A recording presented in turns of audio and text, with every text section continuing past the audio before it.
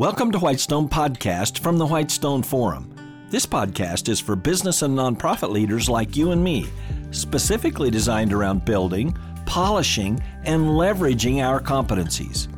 Each episode will provide a lens through which ever-growing citizens of God's kingdom can think about very effectively impacting every one of their organizations. For Whitestone Podcast, I'm Kevin Miller. Are you always on the lookout for wisdom regarding your personal finances? Of course you are. Everyone is and should be. Yes, even the most seasoned of finance professionals themselves are wisely honing their skills and seeking the best learning and data in order to give great counsel to others. So, all Christians have been appointed a steward of what they've been given by God, no matter whether what we are stewarding is overtly financial or non-financial. And frankly, the core starting point of stewardship is increase. Not convinced? Here's a quick test. So, God has blessed you with a very good year financially. Right off the bat, that's His increase. So, what do you do then? You call your financial advisor and say, "Hey, can you help me with some effective ways to lose this money?" Of course not. Instead, you say something like, "Hey, help me grow this money so that I can meet some of my future stewardship responsibilities." Some may call that a greedy heart, and it just might be. But true Jesus followers call it stewardship. Still, beyond money, God expects us to be stewards of everything in our lives, from our gifting, to our family, to our time, to the Word itself, and yes, to our money. Without exception, we are to turn whatever we've been given into something that grows. And if you haven't reflected on this lately, let's remind ourselves that God is big on the idea of increase. In fact, He's big on the whole practice of increase, and that's true, despite the fact that many of His critics routinely complain, criticize, and just plain ignore that God prescribes and facilitates increase for those and also through those who would follow Him in obedience. So, how about several verses from the Bible about the realities of increase? Quote, "So God created man in His own image. In the image of God He created him. Male and female He created them. And God said to them, 'Be fruitful and multiply and fill the earth.'" That's Genesis 1:27-28 in the ESV. Hey, do the math there. Every time a husband and wife have a child, that's a 50% increase in humanity. And yeah, God started it all off with a command to multiply, to increase. And how about these verses? Quote, "May the Lord give you increase, you and your children.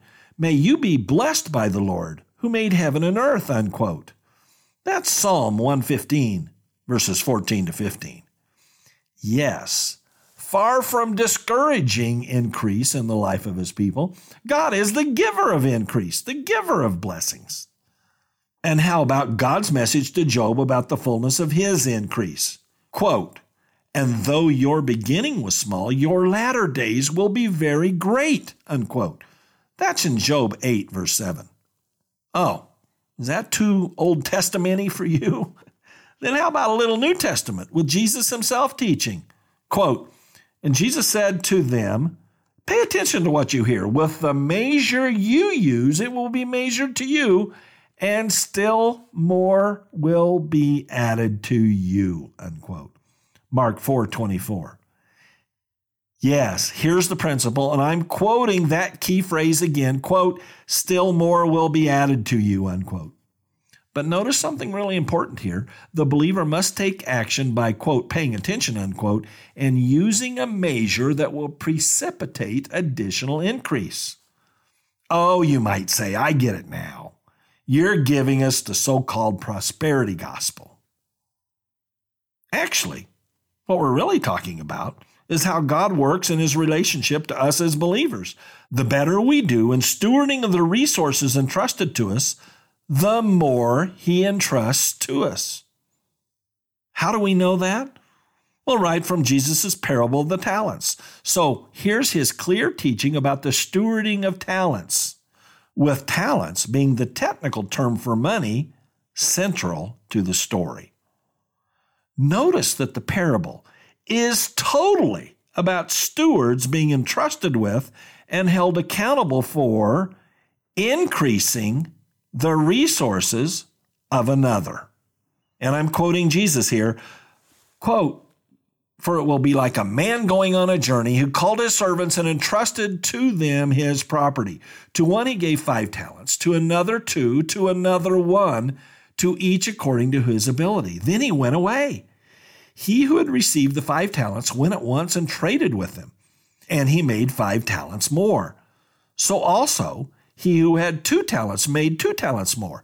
But he who had received the 1 talent went and dug in the ground and hid his master's money. Now, after a long time, the master of those servants came and settled accounts with them. And he who had received the 5 talents came forward, bringing 5 talents more, saying, 'Master, you delivered to me 5 talents. Here I've made 5 talents more.' His master said to him, 'Well done, good and faithful servant.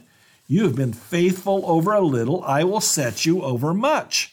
Enter into the joy of your master.' And he also, who had the 2 talents, came forward, saying, 'Master, you delivered to me 2 talents. Here I have made 2 talents more.' His master said to him, 'Well done, good and faithful servant. You've been faithful over a little. I will set you over much. Enter into the joy of your master.' He also who had received the 1 talent came forward, saying, 'Master, I knew you to be a hard man, reaping where you did not sow, and gathering where you scattered no seed. So I was afraid, and I went and hid your talent in the ground. Here, you have what is yours.' But his master answered him, 'You wicked and slothful servant. You knew that I reap where I had not sown and gather where I scattered no seed. Then you ought to have invested my money with the bankers, and at my coming I should have received what was my own with interest. So take the talent from him and give it to him who has 10 talents. For to everyone who has will more be given, and he will have an abundance. But from the one who has not, even what he has will be taken away." Unquote. That's Matthew 25:14-29, Jesus speaking. Whoa! Here's the deal, folks. Is this parable about money? Yes. It's about both good stewards and a poor steward of money, and the master's shifting resources to the best increaser. After all, who would you hire to manage money? But it's also relevant to everything we steward, because everything we do in life is a stewarding for God and his purposes. And it's clear that God will shift more of those things to us to steward when we are faithful. And don't forget the word itself here. How about Matthew 13, verse 23? Quote, "As for what was sown on good soil, this is the one who hears the word and understands it. He indeed bears fruit and yields, in one case 100-fold, in another case 60, and in another 30, unquote. That's increase. So, just what is the big picture here? Well, that's clear from the word too. We are to steward for God's kingdom. Colossians 1:13 reminds us that we as believers have already been transferred to the kingdom of God's Son, who is by definition the King. And the government of King Jesus is going to increase without end. How do we know that? Well, here's what Isaiah prophesied centuries before the cross.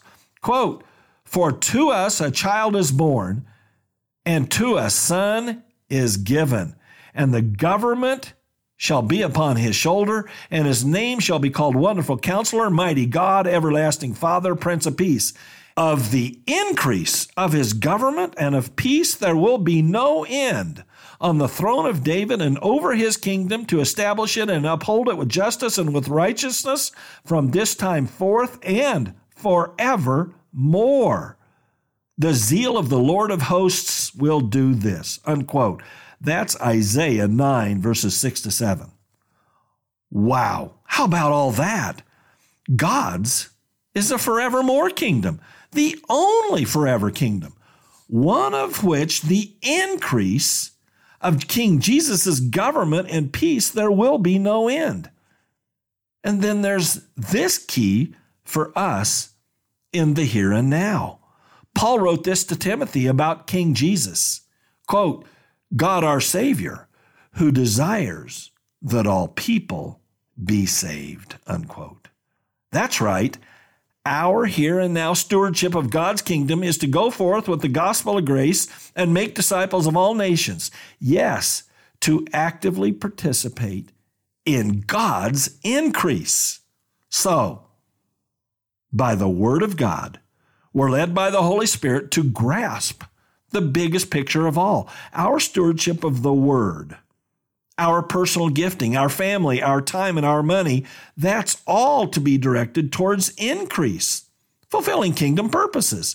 No matter our vocation, pastor, doctor, baker, candlestick maker, we are offered the opportunity to steward and increase as part of God's kingdom purposes. For eternal context, we would do well to be reminded of Job's wisdom from the Old Testament. Yes, this wisdom, after so very much had been taken from him. Quote, "And Job said, 'Naked I came from my mother's womb, and naked shall I return. The Lord gave, and the Lord has taken away. Blessed be the name of the Lord.'" Unquote. Job 1, verse 21. So all that in between, after our birth and before our death, is key. And that's all going to be manifested for believers when we go before Jesus at the judgment seat of Christ. Yes, Christ will perfectly scrutinize our every action taken in this life, and those actions will either burn up or be rewarded for being a fruitful part of Jesus' government. The fantastic rewards bestowed by Christ will surely be amazing for all those who actively take part in his multifaceted increase. Yes, Jesus is the great steward of his kingdom, and we are his under-stewards. That's simply breathtaking. Thank you for listening to Whitestone Podcast. Visit our website, whitestone.org, for more real-world equipping. There you'll find uncommon video teachings, application and action questions for this podcast episode, and more. Also, check out our unique downloadable resources for group meetups. That's whitestone.org. I'm Kevin Miller.